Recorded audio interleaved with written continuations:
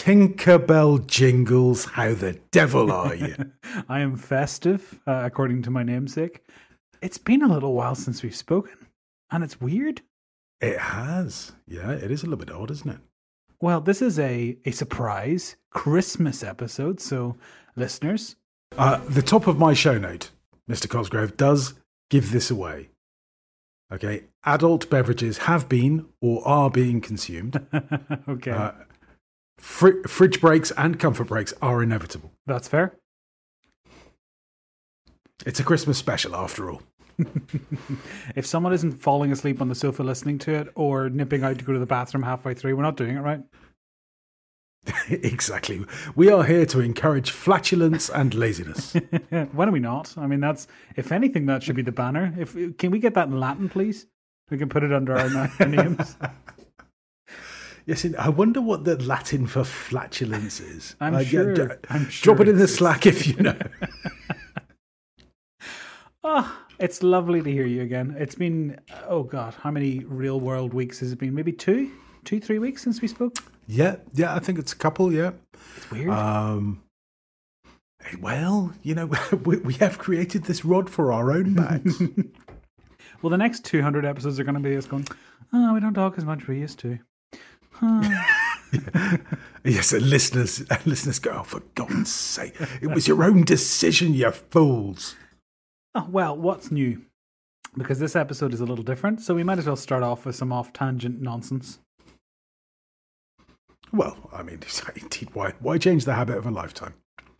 I do actually, before we get going, I do have something I'd like to read to you. I've put it into a note that you and I share somewhere else, but you may not have seen it. So I had a new subscriber to stuartlennon.com the other day, which is always pleasing, always lovely.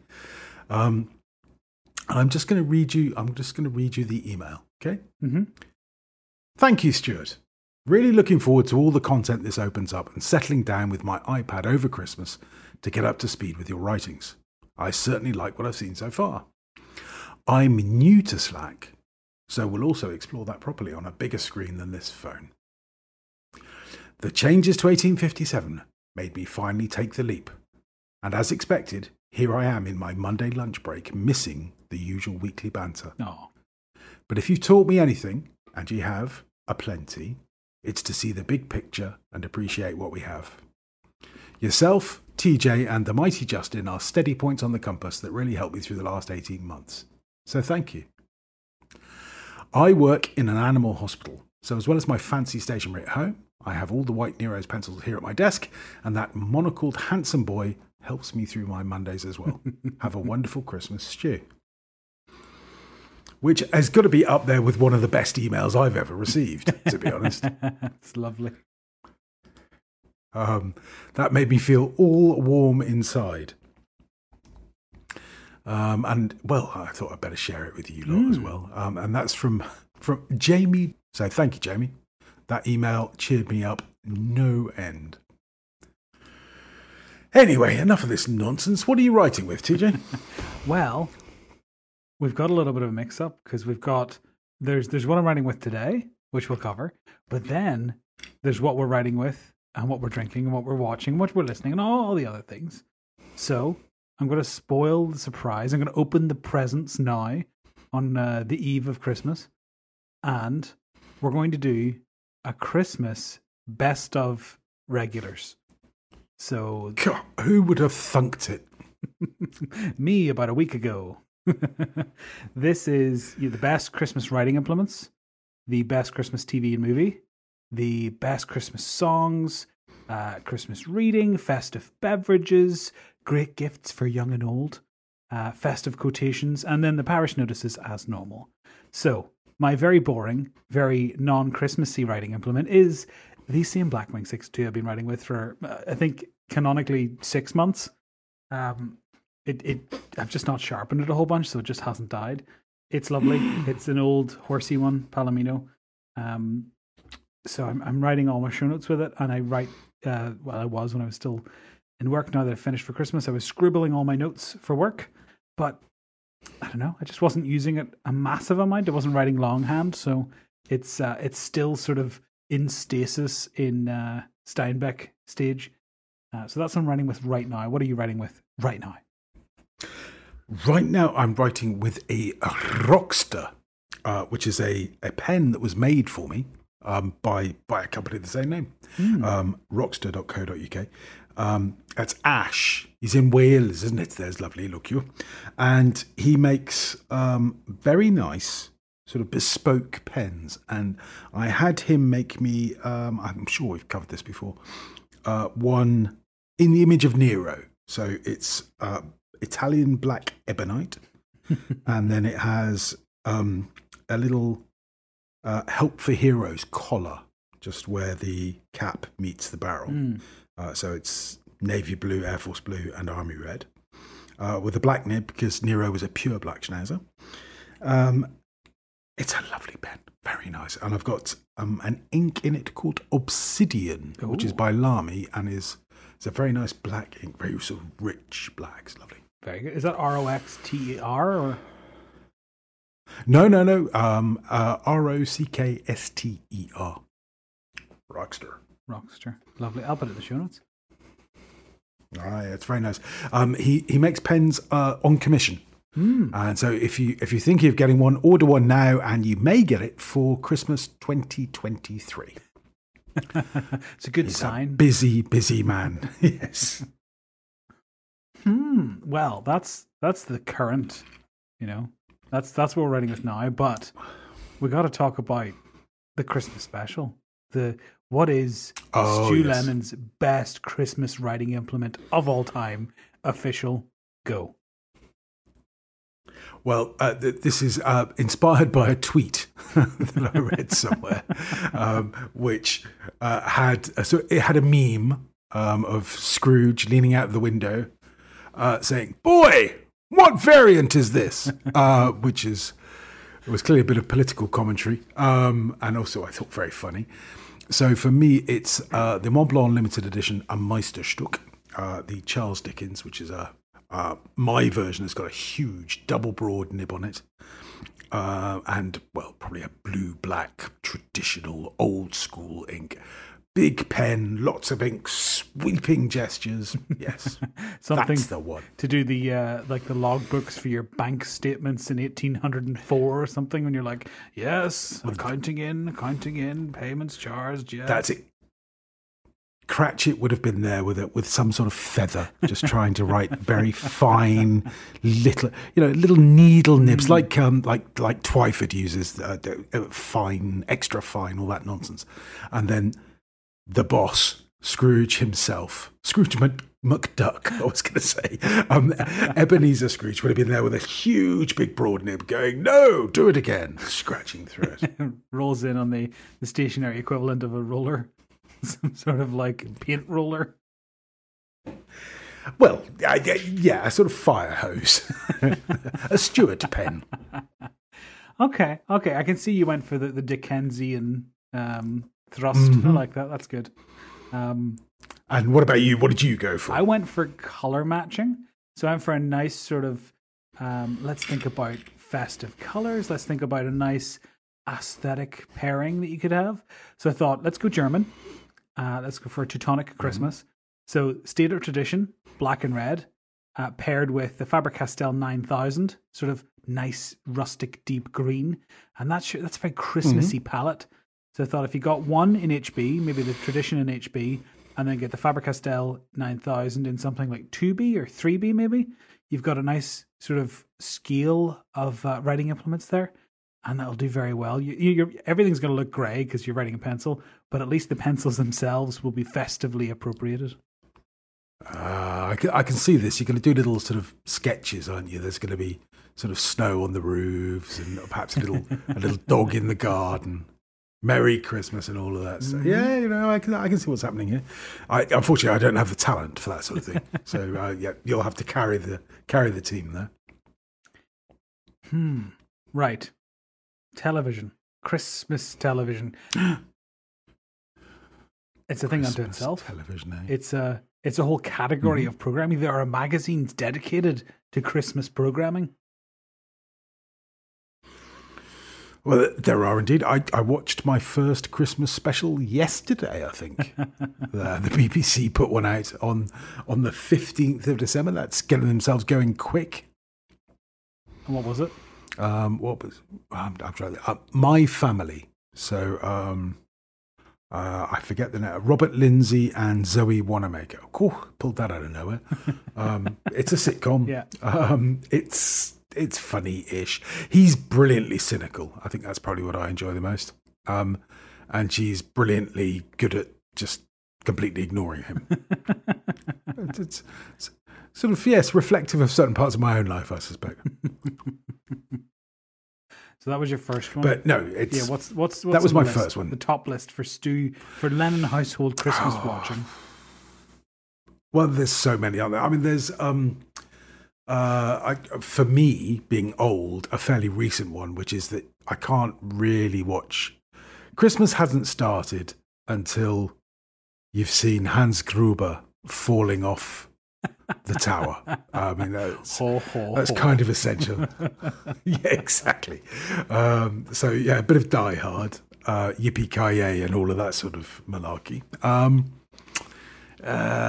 Going back a bit further, this is probably before your time. You may have seen it once or twice, but I saw it when it came out.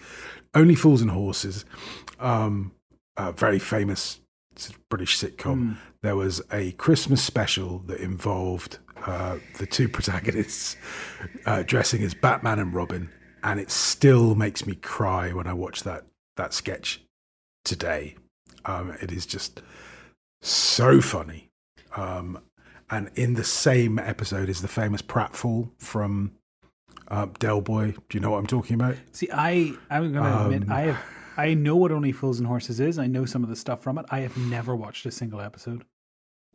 Well, you are missing out because some of the comedy is brilliant.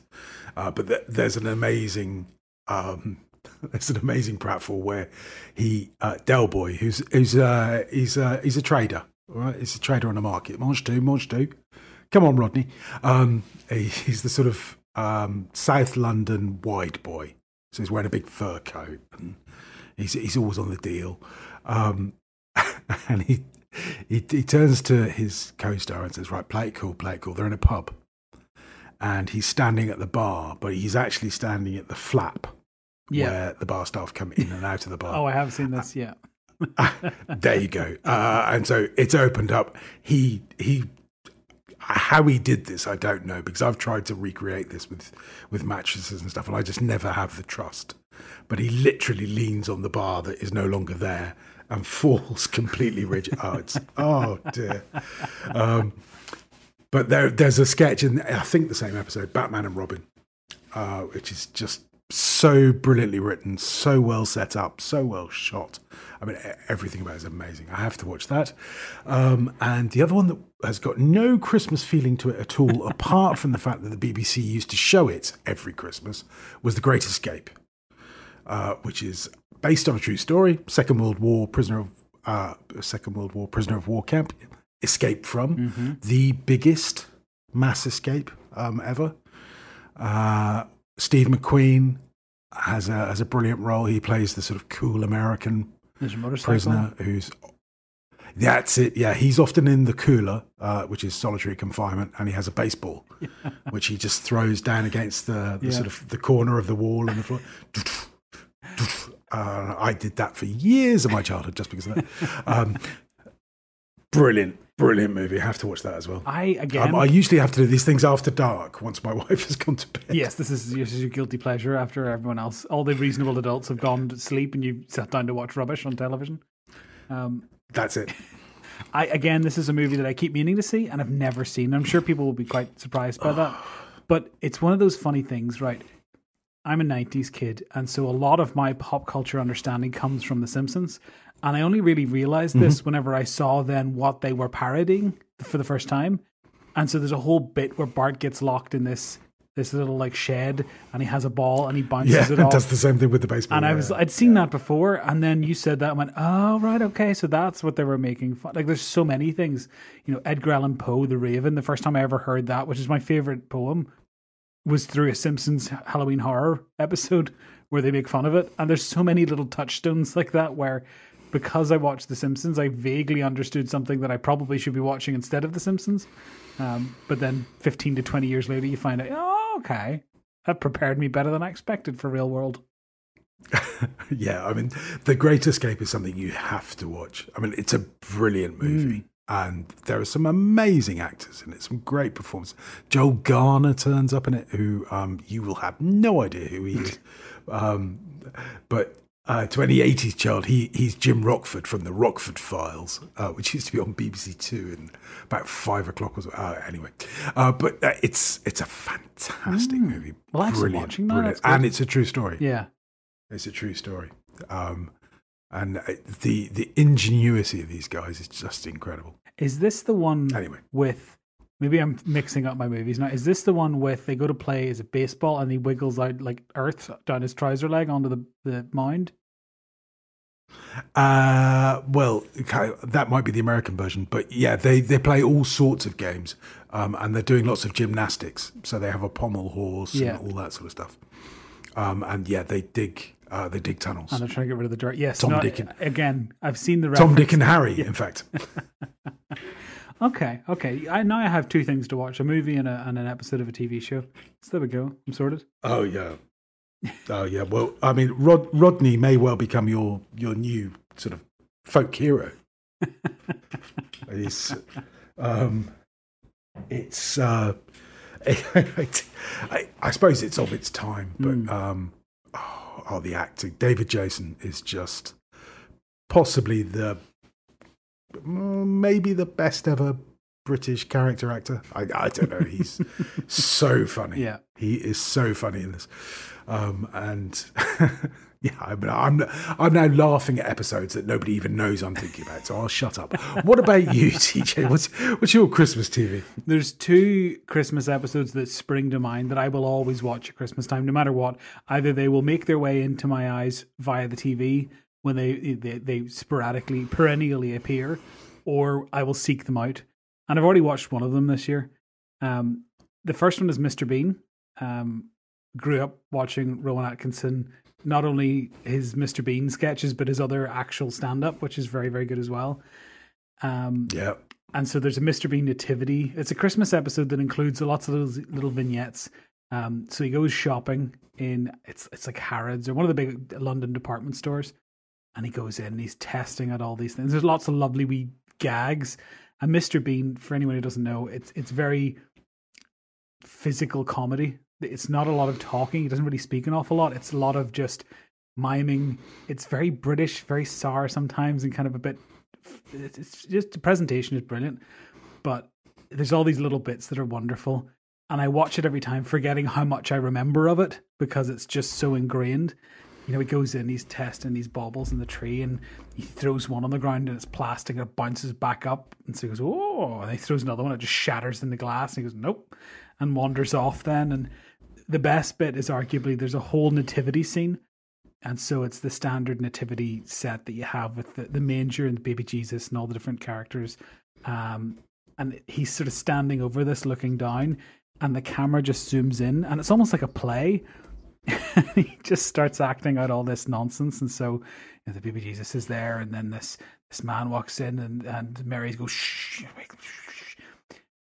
and then a lorry drives past, and a sheepdog starts rounding up sheep into the back of this lorry, and then a Dalek comes in, he's pilfered from the children's section, that starts shooting the sheep, and then all this nonsense happens, and they fight the Dalek, and they fight the T-Rex, and all this. And then as he's doing that, this little policeman doll appears from the left, and it's one of the staff who's sort of kicking him out because he's mucking around. It's just brilliant. One of those sort of touchstones for me of British humour.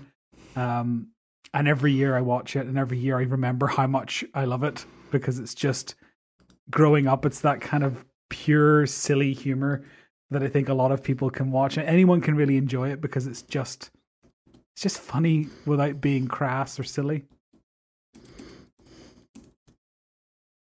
Yeah, I mean, Rowan Atkinson, I've just put something into our show note there. Because I know this. What I what I loved about Rowan Atkinson was his comedy was initially very verbal and clever and witty, and the sketch that I've just put into our show is it's called The Curry House, and so it's Rowan Atkinson. He takes the role of an Indian waiter in a curry house in England, dealing with, well, the English people. Just sort of falling into this place full of beer looking for a curry. A hot dog. Yeah, I mean, the mimicry and stuff is just incredible. It's very funny. If it is racist, then it's racist against the British, so that's fine. And it was, I mean, I first heard it as a radio sketch, and it had me in tears. And then it's brilliant the way he sort of, as he went through his career, he then just translated completely. So the Mr. Bean stuff is mostly without dialogue, isn't it? I mean, I don't think there's any real dialogue in the Mr. Beans. None of it's important. It's like there's a lot of noises rather than words. Exactly. He's brilliant. And the other one that you made me think of was the final part of Blackadder Goes Forth. Mm-hmm. That's Christmas watching for all the wrong reasons, I suppose. Is that the war, the World War II one, where they... Was it World War One? World War One. Yes, and then it's kind of the call to go up and over. It's the end. It's the end of the end of Blackadder in more ways than one. Yes, because he sings the tune of Blackadder in that little nativity sketch. You know, the army comes in, he starts singing the Blackadder tune as the army comes in. So it's just brilliant. Mm-hmm. Yeah, exactly. Oh dear, lots of TV to watch. We might have to stop recording so I can catch up. Mr. Bean is one of them. Mr. Bean in general is fantastic. There's so many great sketches there. The other one, which has a particularly good Christmas episode, is Father Ted, which is one near and dear. Drink! Near and dear to my heart. And I'll not spoil the Christmas episode if you haven't seen it. If you haven't seen any Father Ted, watch it. It's fantastic. But the Christmas episode is... It's brilliant as a bunch of priests get lost in the largest lingerie section in Ireland. And as listeners will gather, I personally channel Father Jack quite a lot. So yes, two fantastic shows that really, I want to go and watch them both again. I'm quite tempted to as well. Yeah. And then, I mean, there's any number of movies that pop on at Christmas time with, you know, I mean, back in the day it would have been the TV listings guide or whatever you got, and that was your lot, whatever was on. The Radio Times. Wow, yes. Not all of us are of that era, Stu. You know, we had the colour box, you know, the TV. We had to get two, all right? We had to get the Radio Times, which had BBC in it, and the TV Times, which had independent television in it. God, had advertising on it, for heaven's sake. But you had to get two big magazines. I remember very, very vividly reading through that book to see what would be on at Christmas and being excited because, I haven't seen that movie. I haven't seen that. You know, if 10-year-old me knew what Netflix was, I think my mind would have been blown. But then reading through it, I had to sit there with a pencil and mark stuff. Well, I would circle things and then being 10, be like, well, it's Christmas, and then forget what overruled. Time it is. Yeah. Or no, we're watching this. So, yes, the smorgasbord of Christmas watching is always available. A firm favorite of mine is Love Actually, which is a great movie for Christmas time because it's kind of... Oh dear, you've put that in for Meg. No, it's a Meg, great is film. That you? Is that you that's cool? It's not. It is. It's a great example of it's nonsense. Tying lots of different disparate stories together in a wonderful, meaningful way that is a little bit silly and a little bit fun. All right, look, if you don't tell anybody, I'll admit I like it. Love is actually all around. And there's a brilliant Christmas cover by not Bill Nye. It is Bill Nye, Bill Nye? I keep thinking of Bill Nye the Science Guy. I feel it in my fingers. Yeah. Yes. Too many syllables, not enough words or something. Oh, yeah, no, it's a good movie. And old what's his face? Hugh, is it Hugh? Grant. Hugh Grant, yes. Hugh Grant playing Hugh Grant. It's good fun. It's one of those. We'll watch it at Christmas. It Meg is. loves it, and we'll sit down and watch that. But I mean, Yeah. there's plenty. Die Hard's a good example. Although I have been known to take the stance that Die Hard is a movie at Christmas rather than a Christmas movie. But the older I get, the less Well, that's because you're young and you don't know yet. the delineation has become less important in my elder age. There's Christmas, there's snow, there's Christmassy sound, there's a Christmassy finish, Indeed. there's a sort of nice resolution. I mean, honestly, it's basically a wonderful life with a lot more violence and a tower. Nakatomi Plaza. Indeed.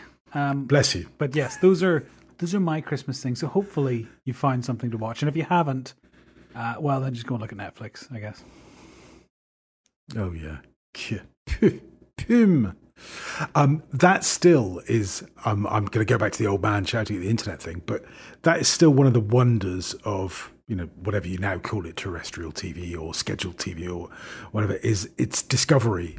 Oh look, Love Actually's on. Yeah. Boof, and suddenly it becomes part of the plan rather than sort of actively seeking it out or stumbling across it in a sort of doom scroll of Netflix. It's wonderful as well because it's this kind of archaic. How is this better? How is it better to flick into an advert-infested version of Love Actually that started 27 minutes ago? But somehow it's magical. No. TJ, for heaven's sake, man, watch the BBC. Good Lord. But you know what I mean? Television with advertising? You're on Channel 4, you flick through and boy, let's watch this. And then 14 ad breaks and 60 minutes later, you're like, well, we've made it through the first 15 minutes of the movie. I mean, it's good, but...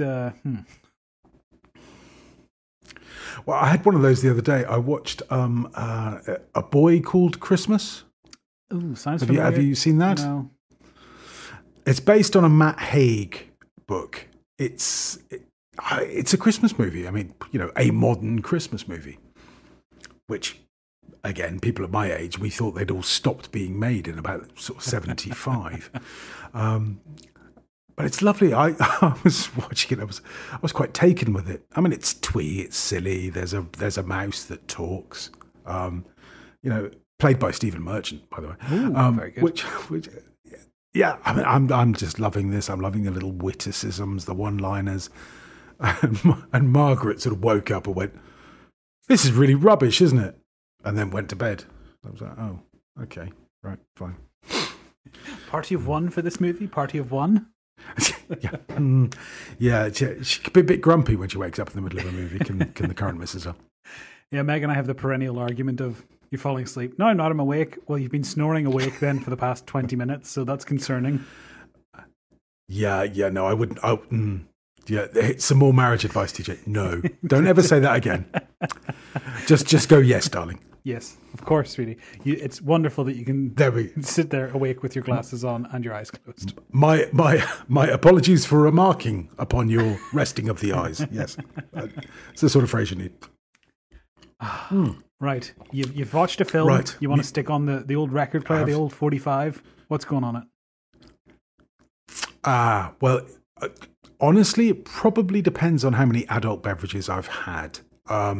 If there are bagpipes involved, then it's probably too many. However, for Christmas songs, there's a lot of stuff you've never heard of because you're about 7, and there's the Fairy Tale of New York. Yeah, the Pogues, I've heard that. That you've heard of, but other than sort of, Bing Crosby and things, I mean, the rest of it's all nonsense. What else would there be? I mean, I love them all. Yeah. Wizard, all of those sort of top of the pop specials from, I don't know, when would they have started? In the 60s all the way through the 70s. And there was what? Is it any one of those at Christmas? Oh, yes. Do they know it's Christmas? Indeed. Don't talk about the American one. No offense to listeners in the United States. Oh, God, yeah, it was horrible. Hang on. We are the world. That one. Right. We are the children. Let's make it a better. It was an awful song, whereas the Live Aid song was actually a pretty decent song. Yeah, it's all those songs that you hear. I mean, in the UK, certainly, it's from about late October they begin, and then they run until very, very late December. Sometimes they sort of edge into January, and then they die a death, and you don't see them again for 8 months. Yeah, that's pretty much how it works. And well, in the modern age, you just bark at your digital assistant. Hey, Doofus, play me Christmas music. Yep, and all sorts of nonsense comes back that you haven't heard for a long time. Rocking Around the Christmas Tree. Oh, yeah. Who would that be? There's a version of Kim Wilde and all sorts of people in that one. Status Quo. Oh, no, not Status Quo. Slade. Slade, indeed. So Here It Is, Merry Christmas. Yeah. Yes. All the favourites. I like a bit of Michael Bublé. He does a good Christmas album. He is Mr. Christmas, isn't Indeed. he, Michael Bublé? But that's nice. It's nice for easy listening because it's songs you know, but in a cohesive style instead of just jumping all over the show. Here's a slightly alternate one for you. Bruce Springsteen, Santa Claus is Coming to Town. That's a pretty good version. He does a live version. And yeah, he can carry a tune, can Bruce. But it's the Fairy Tale of New York. I mean, that is it's a brilliant song. Prototypical Christmas song. The Pogues featuring Kirsty MacColl. Mm-hmm. My apologies to the dear departed Kirsty MacColl. Little Saint Nick, Beach Boys. Yeah, nice song, but it does make me think of beaches and surfing and stuff. A California Christmas, where there's no snow and it's 35 degrees. Yeah, I guess, yeah. Run, Run, Rudolph. Well, if you must, TJ, if you must.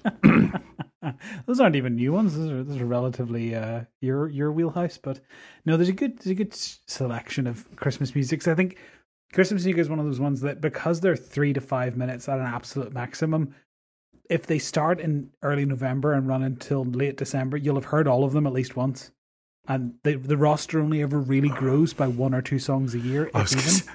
I was going to say, I mean, mostly it's about 40 songs, isn't it? And you hear them probably about 40 times a day for maybe the best part of 100 days. Yeah, I mean, it is. But how many? It is quite tiresome. If you work in retail, if you've ever worked in retail, yes, you soon learn to hate Christmas music. Worse, I mean, I'm sure it's better now because I'm sure there's better streaming platforms that will give you slightly more breadth. But I remember the days when it was a CD, and so it was like, yeah, exactly. I know all 12 tracks. I know what track's coming on next. I could time my activities to the track and be like, no, I'll finish this up by the time Adele's done, and then I'll finish off that one whenever Maroon 5 sort out the next track. You just start doing your day to the tracks on the music overture. That's no good. And it's always the assistant manager that was in charge of the CD, and he would always just save the extra money and have a couple of pints, and so you'd have last year's CD. That's it. What do you mean 2010s was on 4 years in a row? Oh yeah! Listen, I'm still listening to Bing Crosby in my memories here. Yeah, oh, go away.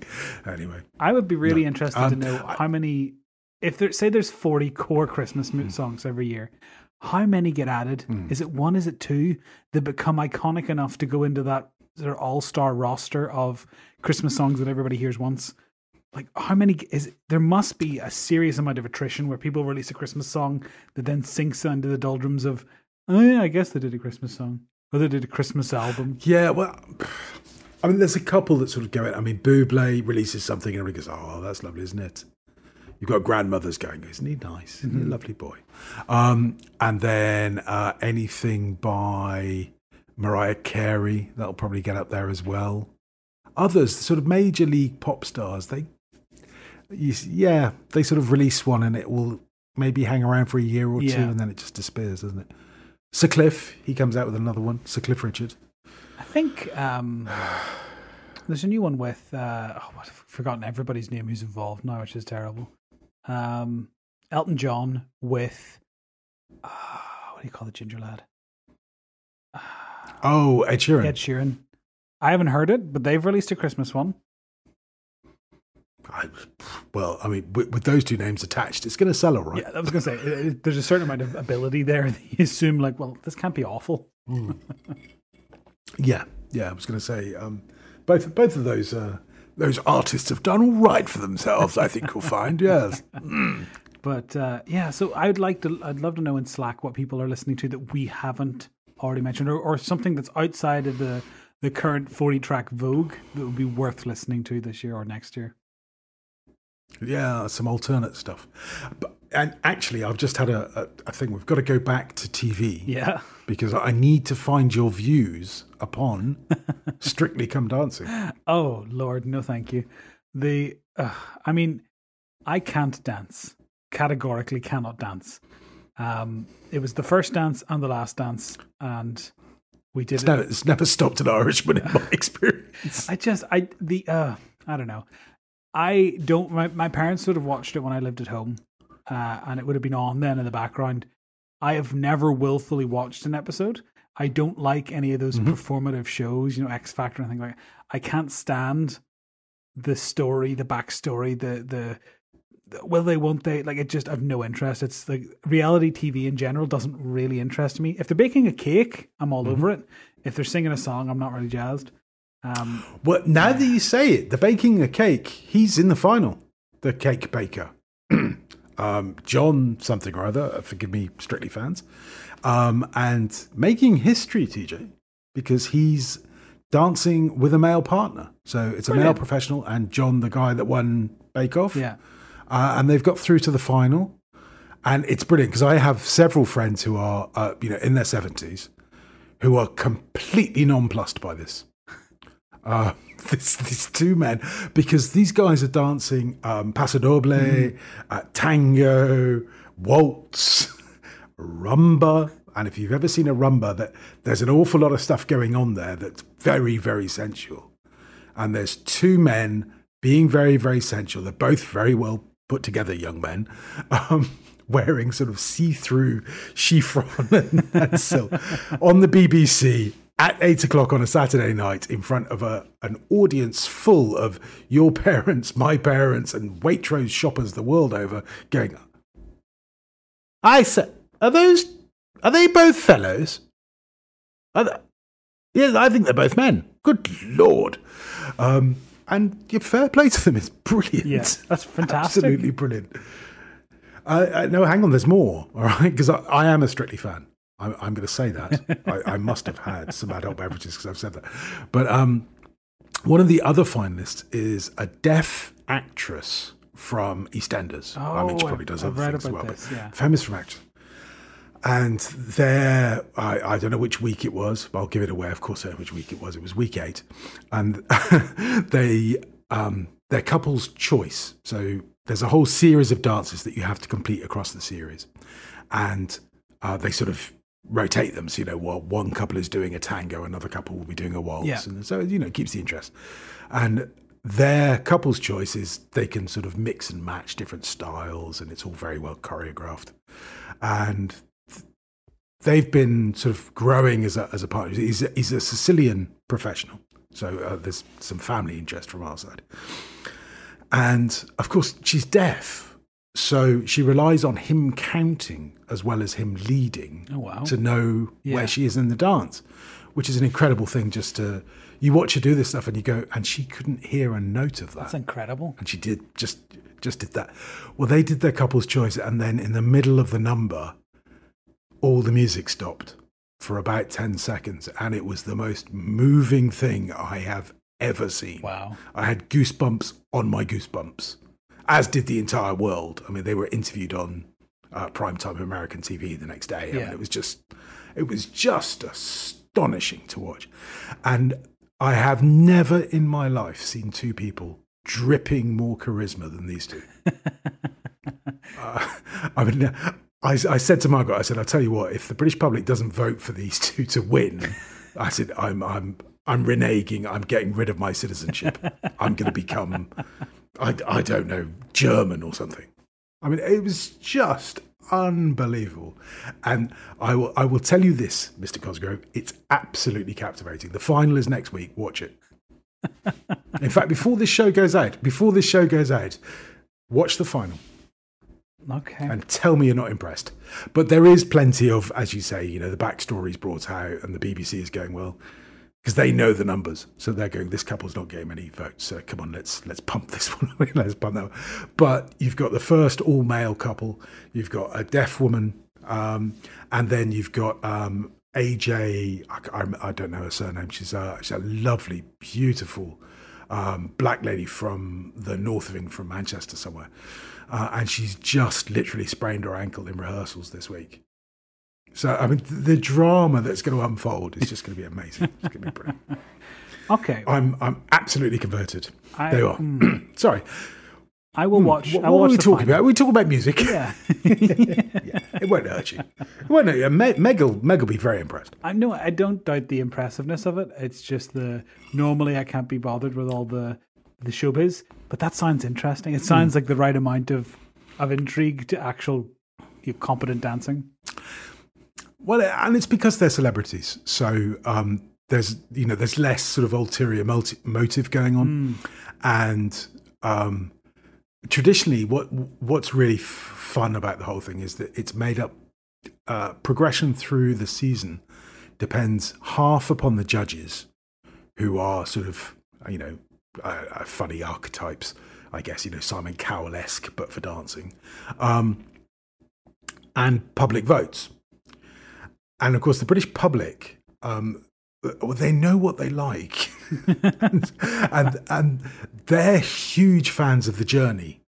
So you get this guy Dan Walker, who he's your sort of dancer, my sort of dancer.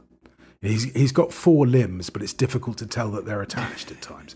And he started off looking like a sort of drunk giraffe going for a drink, and by the end of it, he could dance to the extent that you're going, well, he made it to, I think, the semi-finals or something. He was in the last 4 or 5. And time again, he was getting kept in by the British public, who are going, I don't care that he can't dance. I really like the fact that he was better than last week. Whereas that person over there is not really trying. Get rid of them. It's a fun thing. It's a fun thing. You should definitely watch. Okay. Right. So we've done Christmas. A best Christmas reading. Ooh. You don't sound like you have an awful lot to read at Christmas. I don't think there's anything specific that I read at Christmas. No, I just keep reading what I'm reading, if you see what I mean. But you'd make more time for reading? Do you find more time for reading?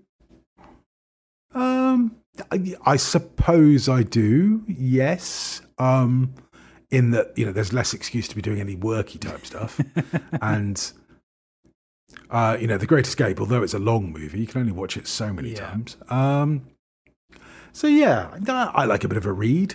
But it tends to be whatever I've got on, to be honest. Yeah, no, I don't think there's necessarily the Christmas book you have to read. I just think it's important to take some time to read, because I found last year was a very, it was Meg and I and the dog was our Christmas last year because of COVID. Hopefully this year, fingers crossed, don't know what's happening, but hopefully be a few more folks that we can see, my parents and stuff. But the year before, up at my in-laws, lovely lunch, chatted to everybody, sat and watched a few things on TV. And then there's like a threshold for us anyway, that's about an hour or so after eating. And people might be nibbling on sweet things, or they might just be sort of flaked out after a beer or two. And there's this nice sort of dispersal. So people kind of, one room, conservatory, go upstairs. There's a dispersal of people. And so there's less sort of social impetus to talk and chat.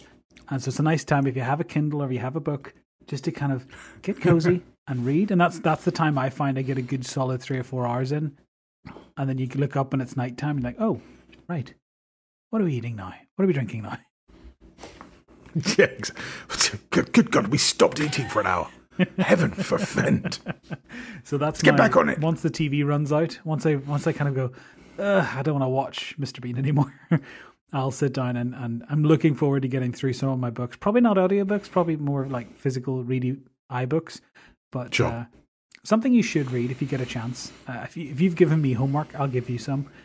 There's a fantastic short story by Isaac Asimov. Now that you've finished Foundation, which I also finished, there's an Isaac Asimov short story that he himself said was his favorite short story he ever wrote. And it's really interesting. It's called The Last Question. You can find it online. You can find various PDFs and online hostings of it you can read. It's not that long. The Last Question by Isaac Asimov. Great little thing to read. Really interesting, ponderous story. Yeah, I will. I have a feeling I may have read it. Probably. But I think I was probably about 12, so I would have forgotten it by now. So there you But go. I'm writing it down again. There we go. Even if you read one short story, try and make it that one. Yeah. Yeah, no, I will, actually. Have you done any more sort of Apple TV Plus? Have you got into Invasion or any of that No, stuff? Invasion's on my list. I finished Foundation the other day, and I've been chatting with various people, and some people are going, well, no, I'm not happy. Other people are going, yeah, it was fine. I fell somewhere, I would say, on the more thumbs up side of things. I thought it was pretty great. I enjoyed it. I wouldn't say it was the best thing I've ever watched, but I certainly enjoyed the story and the narrative arc that they created. I think there's a lot more to come. But I thought they nicely set it up, and there was a lot of intrigue and switch and what's going to happen. So yeah, I really enjoyed Foundation. Invasion's on my list to watch. There's a few other bits and bobs on there. At the minute, Meg and I are watching Benidorm, which is one of our favorites on Netflix. Have you ever seen that? I saw it was an ITV thing, and unless it's changed, it was the British one. Yes. I think if you've probably seen, there's 10 seasons of it, so I'm not sure you've seen it all.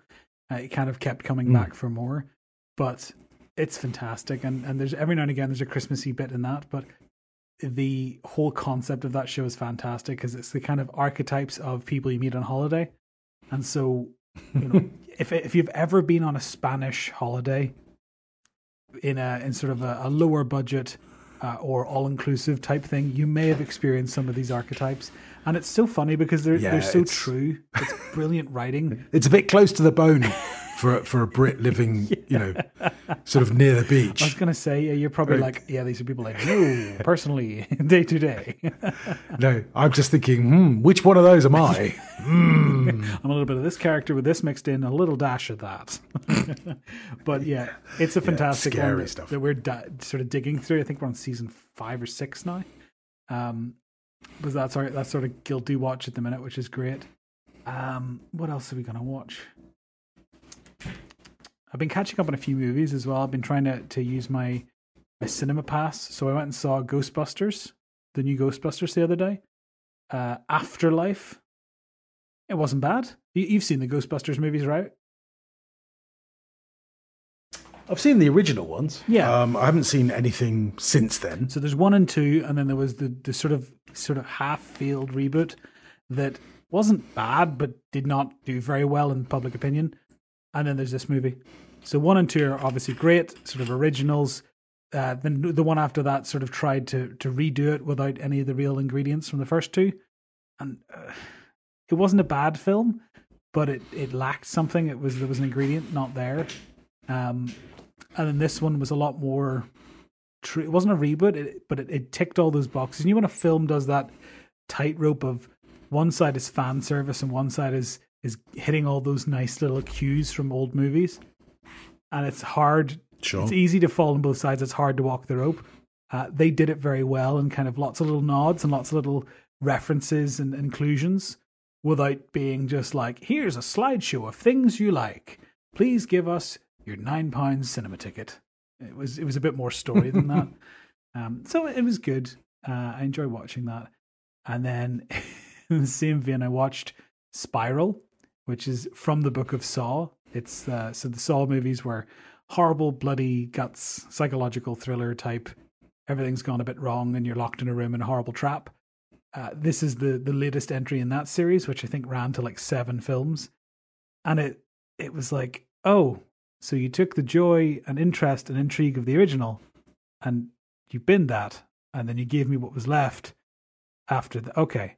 So it's like, when you wash the dishes and then all the stuff that's left at the bottom, and you're like, yeah, this sort of vaguely looks like the food we had before, but it's also just like a bad soup of dirt now. It's a wee bit like that, where like it's got all the ingredients of the original, but it doesn't really look as appetizing. And so that's wouldn't watch again. I'd say that much. So there you go. There's my That sounds a bit disappointing. Yeah, give it a swing and a miss. But if you can see Ghostbusters, it's worth it. And if you want to laugh, have a watch of Benidorm. That's my quick TV recap as we move into the Christmas season. Oh, there we go. I mean, you've been very, very studious. I think I've not really watched anything. Invasion, I've heard all sorts of sort of negativity about that. I don't know why, but it hasn't really worked for people I've listened to. So, but no, I haven't watched much TV of late. There's lots of going to bed early because we're getting up very early. So I'm losing that sort of guilty pleasure time. I shall have to try and gain some back over the holidays. Right, now we're moving into my specialised subject now. So, best festive beverages, apart from all of them, obviously. What will be drunk in the Cosgrove households? Well, I got a very good deal on some cans of Foster's, mate. So I have, I think, 40 cans or something. Sorry, of I was that. just sick in my mouth there. Disco juice, lovely. Nice, light, easy drinking beer. I don't want anything too complicated. I dare say there might be a pint of Guinness there. So, but apart from nice, I'll buy into that. Yep. Foster's, God's sake. But I mean, for us, the sort of, I've never been a big drinker. I never really like alcohol that much. I would enjoy it now and again with a meal or with friends. But there's apply yourself, man. With training and aptitude, perhaps I could change this. For me, Bailey's would be the perennial Christmas drink. That's the old favourite, a little glass of Bailey's with a bit of ice. That's always nice. That's it. Of late, I have become very enthused by old fashions with a bit of orange peel in them. Mm-hmm. That's a really nice drink to sit and that's a fireside drink if ever there was one. Little bit of Angostura bitters and your whiskey or your bourbon of choice, and just the little orange peel makes it just lifts it. And then either simple sugar syrup is typically what you put in, I think, or a couple of the recipes I've looked at have been like a brown sugar cube, Demerara sugar cube, sort of mashed up, which is quite nice. But I do enjoy this. I think I'll have one of those. Ooh, maybe tonight. See how we go. Yeah, no, that's that good choice. Good choice. I mean, Bailey's always goes down well with everyone. I saw a tweet where somebody said, "Oh, it's the 1st of December. That means any beverage that I would normally put milk in, I can now put Bailey's in."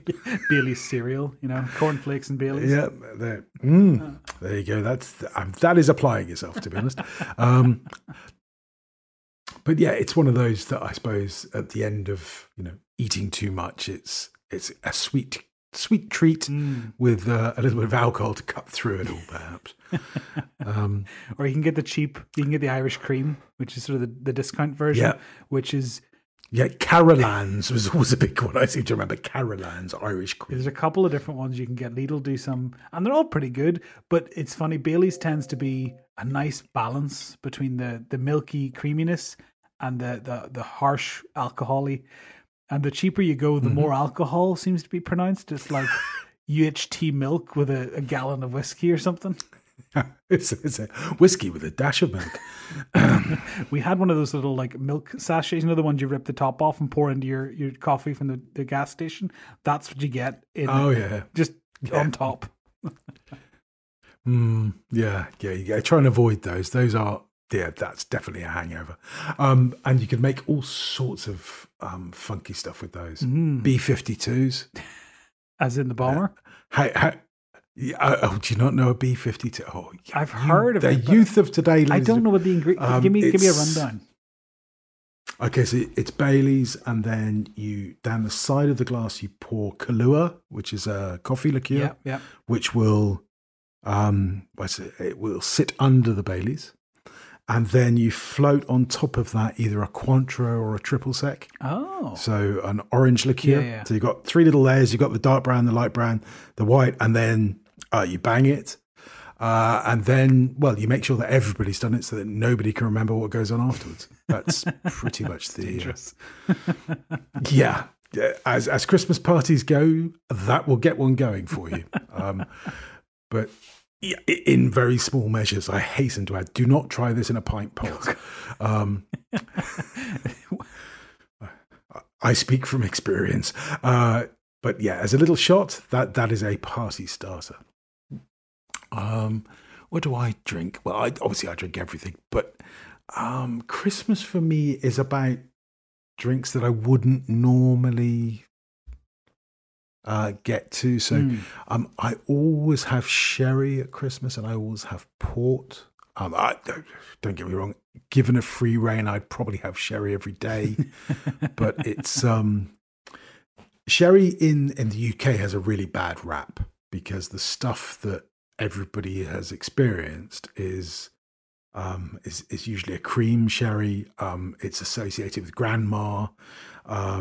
It's a sort of sweet, cloying liquid. Oh, it's horrible.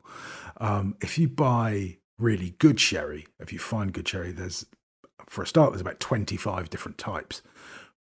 But a fino is who makes a good fit. Don Pepe is one you can find in most off licenses in the UK. It's a beautiful, dry, fragrant. It's a lovely, lovely drink. Or a manzanilla is a very nutty, sort of fragrant, easy aperitif. Beautiful, beautiful stuff. But you need to go out and find the good stuff. If it's in Tesco's, you probably don't want it. Although, in fairness, they've probably got Tio Pepe, who make a great fino. So I like a bit of that. Wine, obviously. There was a time, probably say 10 years ago, where I would sit down and do a sort of wine pairing with all the courses of the meal. Yeah. And I've married Italians, and there's a lot of courses. It's like, we're going to need another crate of wine because I have another crate of courses in this meal. Well, I think our first Christmas together, Margaret watched me uncorking 6 bottles. I went, what are you doing? I said, well, it's for each course, Doug. It's just me and you. Don't worry. We'll be okay. That shan't be a problem. Yes, exactly. Although I may be snoring later. So yeah, some nice wine with whatever you're eating. There's wonderful stuff out there, obviously. Port. I like a bit of port with my cheese. True sort of English fashion. I sit there, go port and cheese. And there are all sorts of traditions with port that you've got to pass it and not let it touch the table. Which again, if there's just the two of you. Probably best not to do that. Yeah. But tradition that we have is we drink Laurent Perrier Rosé Champagne on Christmas morning. It's not the cheapest champagne, but it is a very nice champagne. And the guy I was in business with, James, his dad was the chairman of Laurent Perrier for many years. And well, I told you they were posh. And I mean, it is a lovely champagne. And the reason it's special to us is that when Margaret and I were courting, which is an old-fashioned word for going out together, she said to me that she didn't like champagne. And I said, no, that's not true. You just haven't drunk the right one.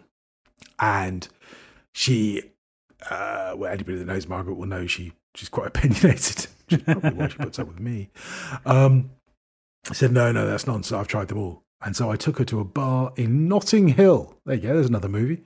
And ordered a bottle of Laurent Perrier, which came in a very nice ice bucket and, all that stuff. And trust me, at pub prices, you don't want to do that. And 2 bottles later, we were an item. We were well and truly together. So there you go. And we've had a Laurent Perrier Rosé at Christmas ever since. Oh, that's lovely. So we have Laurent Perrier Rosé, and I cook scrambled eggs with smoked salmon, and then we take the dogs for a long walk. Lovely. Okay, that's our idyllic Christmas morning. And that walk just sort of sobers me up long enough to get me stuck into the wine for lunch. What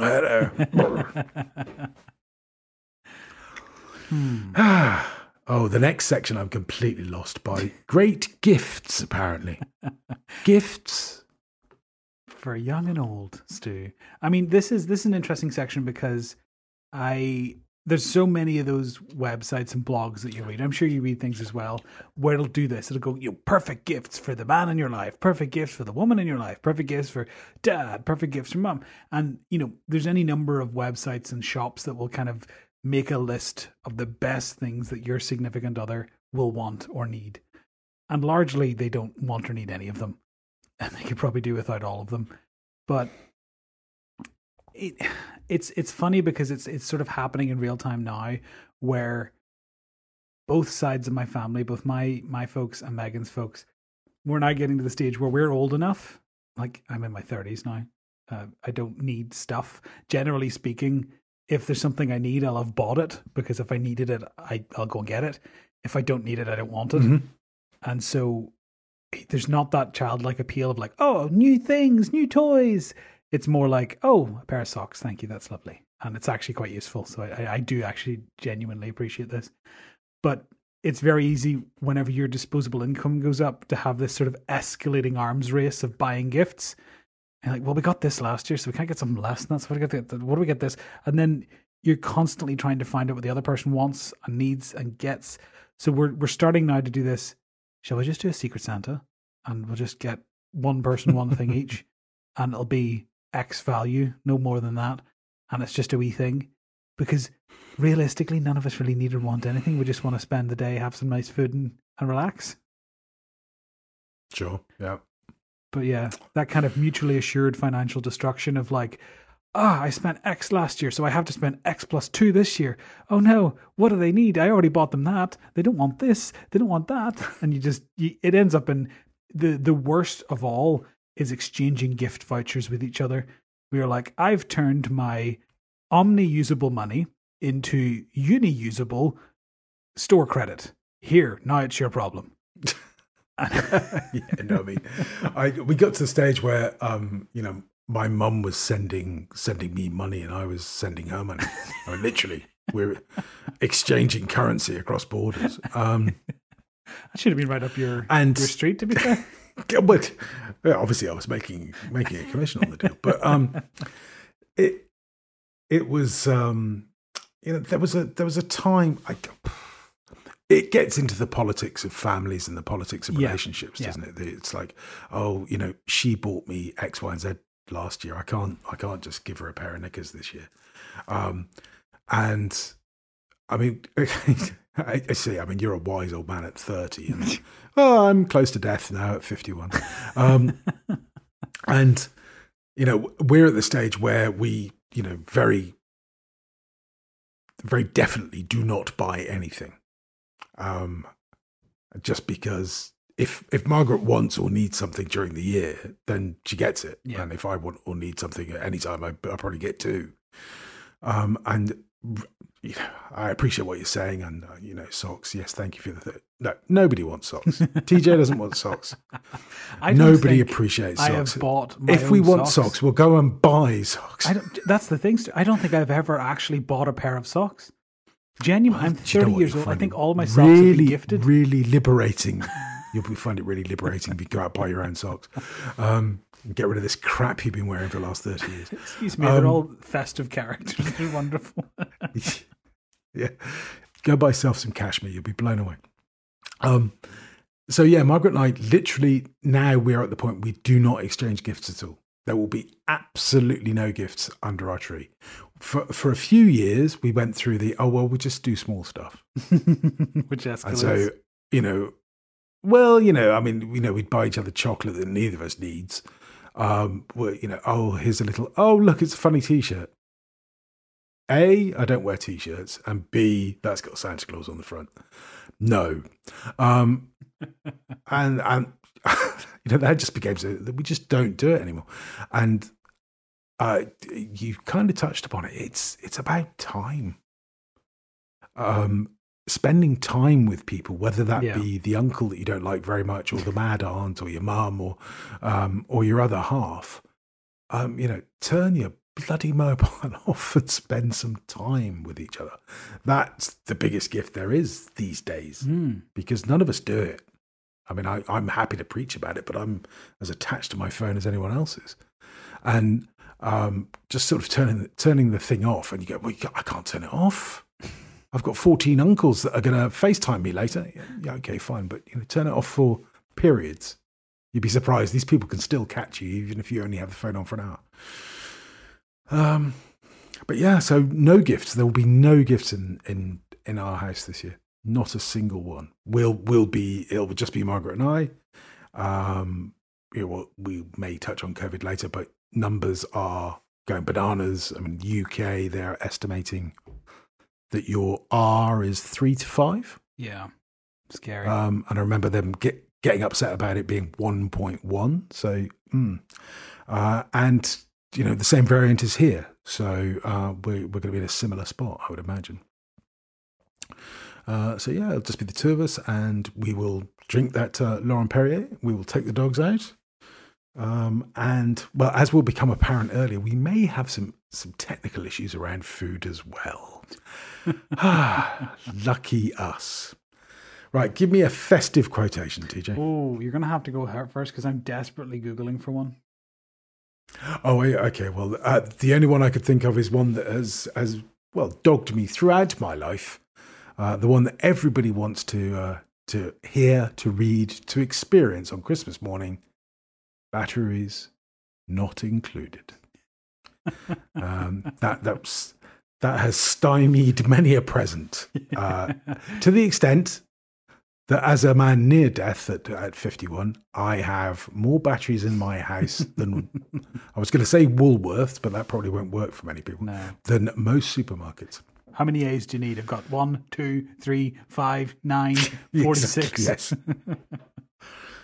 Lithium for you, sir? No, you'd prefer rechargeable? Yes, I have those too. The sir prefers nickel cobalt, indeed. Nickel cadmium, anyone? Yes. Right, I've got a quote. It's from a book that I haven't read. Go. Festive quote. Oh. But I will read it once I get to it. So this is from Hogfather, which is the 20th book of the Discworld series by Terry Pratchett. I think I'm on book 13. Right. So I've got a way to go. But Hogfather is sort of the Discworld equivalent of Father Christmas. And so there's a thread. There's a connection here that I'm playing at. So this is Terry Pratchett from Hogfather. The phrase, "someone ought to do something," was not, by itself, a helpful one. People who used it never added the rider, and that someone is me. Thought that was quite fun. And very true. Yeah. A proclamation. As is so often the case. No intention. Okay then, parish notices. We made it. Oh, okay. Yeah, so I've got a few of these. First of all, I got boosted yesterday. Very good. So I'm now sort of mostly AstraZeneca, but I have a little Pfizer on top there just to pep me up. Complete the cocktail. Yeah, so that was I had to queue. I did a walk-in in Cyprus, and I had to. It was the first day that I was allowed to go, that I was eligible to go, and yes, I had to wait for an hour, and there was precipitation falling from the sky, TJ. Something that doesn't happen often in this part of the world. I was going to say, you're not used to it. But yeah, I thought that was a reasonable return. The potential to protect myself from a deadly virus. I had to stand around for an hour listening to a podcast. Seemed fair to me. What else happened? Oh, yes, the oven. The mighty oven. Oh, God. So, the oven saga that has been unfolding over months now. Our oven appears, on occasion, to work perfectly. And then at other times, you turn it on, and 3 minutes later, it doesn't blow the fuse anymore. It cuts the electricity off in the entire house. Oh. Boom. Oh, dear. And I spoke to my my sort of friendly Sparky, and I said, listen, Sparky friend, I'm not quite sure this is what's supposed to happen when one puts the oven on. And he said, no, mate, you're right. It shouldn't.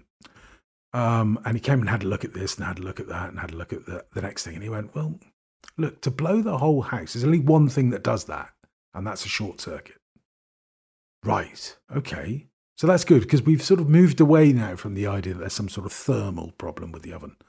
And we've moved on to the fact there's a short circuit somewhere. Right. So we checked all the bits that we could get to, and everything appeared to be fine. And he said, well, look, the only thing I can think is that it's in the oven. A wire is touching on the casing, and that's shorting it. That's all I can think of. which is the tradesman's way of saying it's another tradesman's problem. It ain't me. So, yeah. So I got the aforementioned other tradesman in, who pulled the oven out, turned it on, went, well, it's fine. I said, yeah, all right. It's sitting on a chair outside the casing. The fact that it works now is neither here nor there, my friend. And so then he took the back off and tested all the wires with one of those little, circuit testing thingy hooked your flipwatters. I went, all seems fine to me. Put the back on, put the thing back into the slot, and blow me down, but the oven would do everything. It would do the self-cleaning, it would do the convection, it will do the grilling, anything. Not a problem. And I said to him in my broken Greek, listen, buddy, the minute you go out that gate, this thing's going to go wrong. And he went, all right, well, maybe you're right. And if it does, just give me a call. And you know what? I tried everything. I could not make that oven break. I could not make it. So the next day, cautious man that I am, I thought, I'll just have another wee check, and turned it on. 3 minutes later, boom, whole house lost electricity. And I couldn't put it back on. I tried to flick the mains back on. It was having none of it. The only way I could get it back on was to turn every little fuse in the house, and there's a lot of them, trust me, off, turn the mains back on, and then reintroduce each circuit. I was like, that's going to be quite tiresome on Christmas Day 4 times. So phoned back the guy who is coming next Monday. He's going to replace the fan on the oven. I don't think he thinks there's anything wrong with the fan on the oven that is there, but he's hoping it might sort of satisfy me. I've got the Sparky coming back to repair another Sparky's work, and I've said, look, give me a single circuit from the oven to the fuse board, because I don't mind it blowing a fuse on the fuse board because I can fix that. But I really don't want to be walking around in the rain with a torch outdoors to our mains trying to get everything going again. So that's where we are with the oven. And of course, as you can imagine, a Sicilian, loves cooking, Christmas really important. You may or may not have an oven, darling. That's not going well. Barbecue I'll be turkey. honest. You got 14 barbecues at last count? Yeah, and I've got them all ready to go, TJ. Mostly out of fear, to be honest. Please, darling, one of them will work, worry, please. Yes, just give me the roast potatoes. Look, I promise I can make them. Flame roasted potatoes, indeed. Yeah, we'll see what happens with that. And then, today's positive news was that Mrs. L got sent home from school because a pupil in her class tested positive for COVID. Oh, dear. So that was fun. And suddenly, it did bring the I'm getting a booster jab higher up Mrs. L's priority list, which I think was a good thing. Yeah. But yeah, no. So now she's going back into school tomorrow. None of the pupils are, so they're starting the rest of term, which I think amounts to an entire 4 days, is going through Microsoft Teams. Yeah. Wish them luck. I mean, I work with a sort of 20 grown-ups on Microsoft Teams. The idea of having 29-year-olds, good Lord. Well, they're probably better than the ones you work with and I work with. I mean, there's a lot of 9-year-olds who are far more competent in computers than any 30-year-old will be. Oh, no, it's not a question of competence. It's a question of how people think that logging onto Microsoft Teams is in some way work. Well, I was on Teams. I don't care if you're on Teams. What did you achieve? I turned Teams on, and I logged in, and then I ran Teams. That's the 3 things I did today. Yeah. 16 emojis I sent. It's hard work. I had to look for the right one 16 times. What do you mean you had to look for the right one? Nobody looks for the right one, teacher. That's just you. Oh, dear. Well, I can get my so what booster about you? from Monday. What parish notices have we got? I can get my booster from Monday. Get it. So, or I can get it now, and Meg can get it from Monday, I think. Because we're now, Meg and I, with my advancing age, we are now on opposite sides of an age bracket. And it hurts me so to say. And I'm on the wrong side of it. So Meg was in the You're young on the right person's side bracket. of it, young man. Well, no, I'm on the wrong side. Meg's on the right. Meg's in the young person's bracket, 18 to 29. and I'm in the old fogies, 30 plus. No, experienced side. So I could book mine. Worth talking to side. From yesterday, and Meg can book hers from Monday. So I think we're both going to do, there's a couple of drop-ins that we can sort of call into and see if we can get them. If not, we can book from Wednesday. So I think we'll be getting ours as soon as, which is good. So both my folks have already had theirs. My brothers are getting theirs on next week, and so are we. So as you say, get the booster jab, and hopefully, fingers crossed, see if Christmas is a bit more social this year.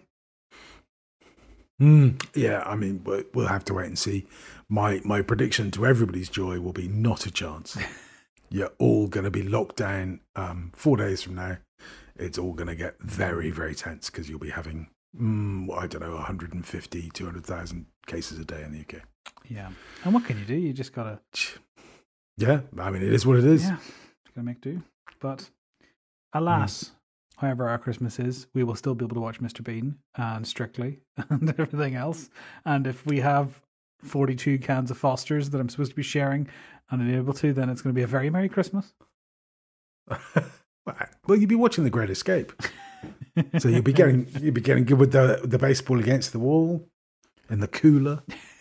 Is there any? Have you seen Chicken Run? Yes. Is there any sort of comparisons and similarities between Chicken Run and The Great Escape? No more than 30. Okay, because that's a great film. But there's another thing for you to watch. Back to back. Yeah. Yeah, no, I mean, Steve McQueen in The Great Escape is awesome. I think I may have called him Paul Newman earlier, but no, he didn't. It's definitely Steve McQueen. I didn't. Okay. Yeah, Chicken Run. Yeah, there's a couple of references back to it at least that I can think of. So I'm sure there are more that I missed. But any of those war movies, there's a whole sort of series of them that you probably don't know. Where Eagles Dare. Have you heard of that? I've heard of them, but I've not seen them. Okay. I mean, even the theme music is just amazing. Yeah. It's, it's from that era when, you had sort of like Star Wars. Yeah. You had these amazing composers. Orchestras were big. So yeah, Where Eagles Dare, 633 Squadron, the Dam Busters, another true story. Bridge of River Kwai. Yes, that's a good one. I mean, that was like a who's who of British actors at the time. Battle of the Bulge. Lawrence of Arabia, it would be that era, wouldn't it? Oh, yeah, Peter O'Toole. Good Lord. I mean, that movie was... that was the first really long movie, I think. I haven't seen any of these, by the way. It's like, you should watch them. Oh, they're really good. Could have a war movie marathon. On their own. I mean, look, Where Eagles Dare, you've got Richard Burton and Clint Eastwood. I mean, there's not many movies that you're going to get that much talent in. And some really good other actors too. Anyway, yes. So our topic for this evening was, in fact, this evening, wasn't it? That was it. That was it. Yeah, we've talked about the Christmas and the various bits involved. The Christmas. Well, I think it was nice to try and focus in on the regulars, but festively themed regulars. And I think we did a no worse than usual job of meandering through that. It's par for the course. Oh, there we are. Damned by faint praise, Cosgrove. Good God, man. I mean, we're disappointingly expected. No one was disappointed. No one was overwhelmed, but we're the socks of podcasts, right? It's just, you get it. You're like, yeah, okay, that's not bad. The joy of socks. Oh, dear. Have you got any Christmas messages? Honestly, if I was Merlin Man, I would have shouted title at that point. Have I got any Christmas messages? Well, yeah. Have a very Merry Christmas, everyone. Merry Christmas. I've been Stu Lennon. And I've been TJ Cosgrove. Remember to make the past, the present, in the future. This was a very merry episode of 1857. Merry Christmas! What podcast is this, boy? And boom.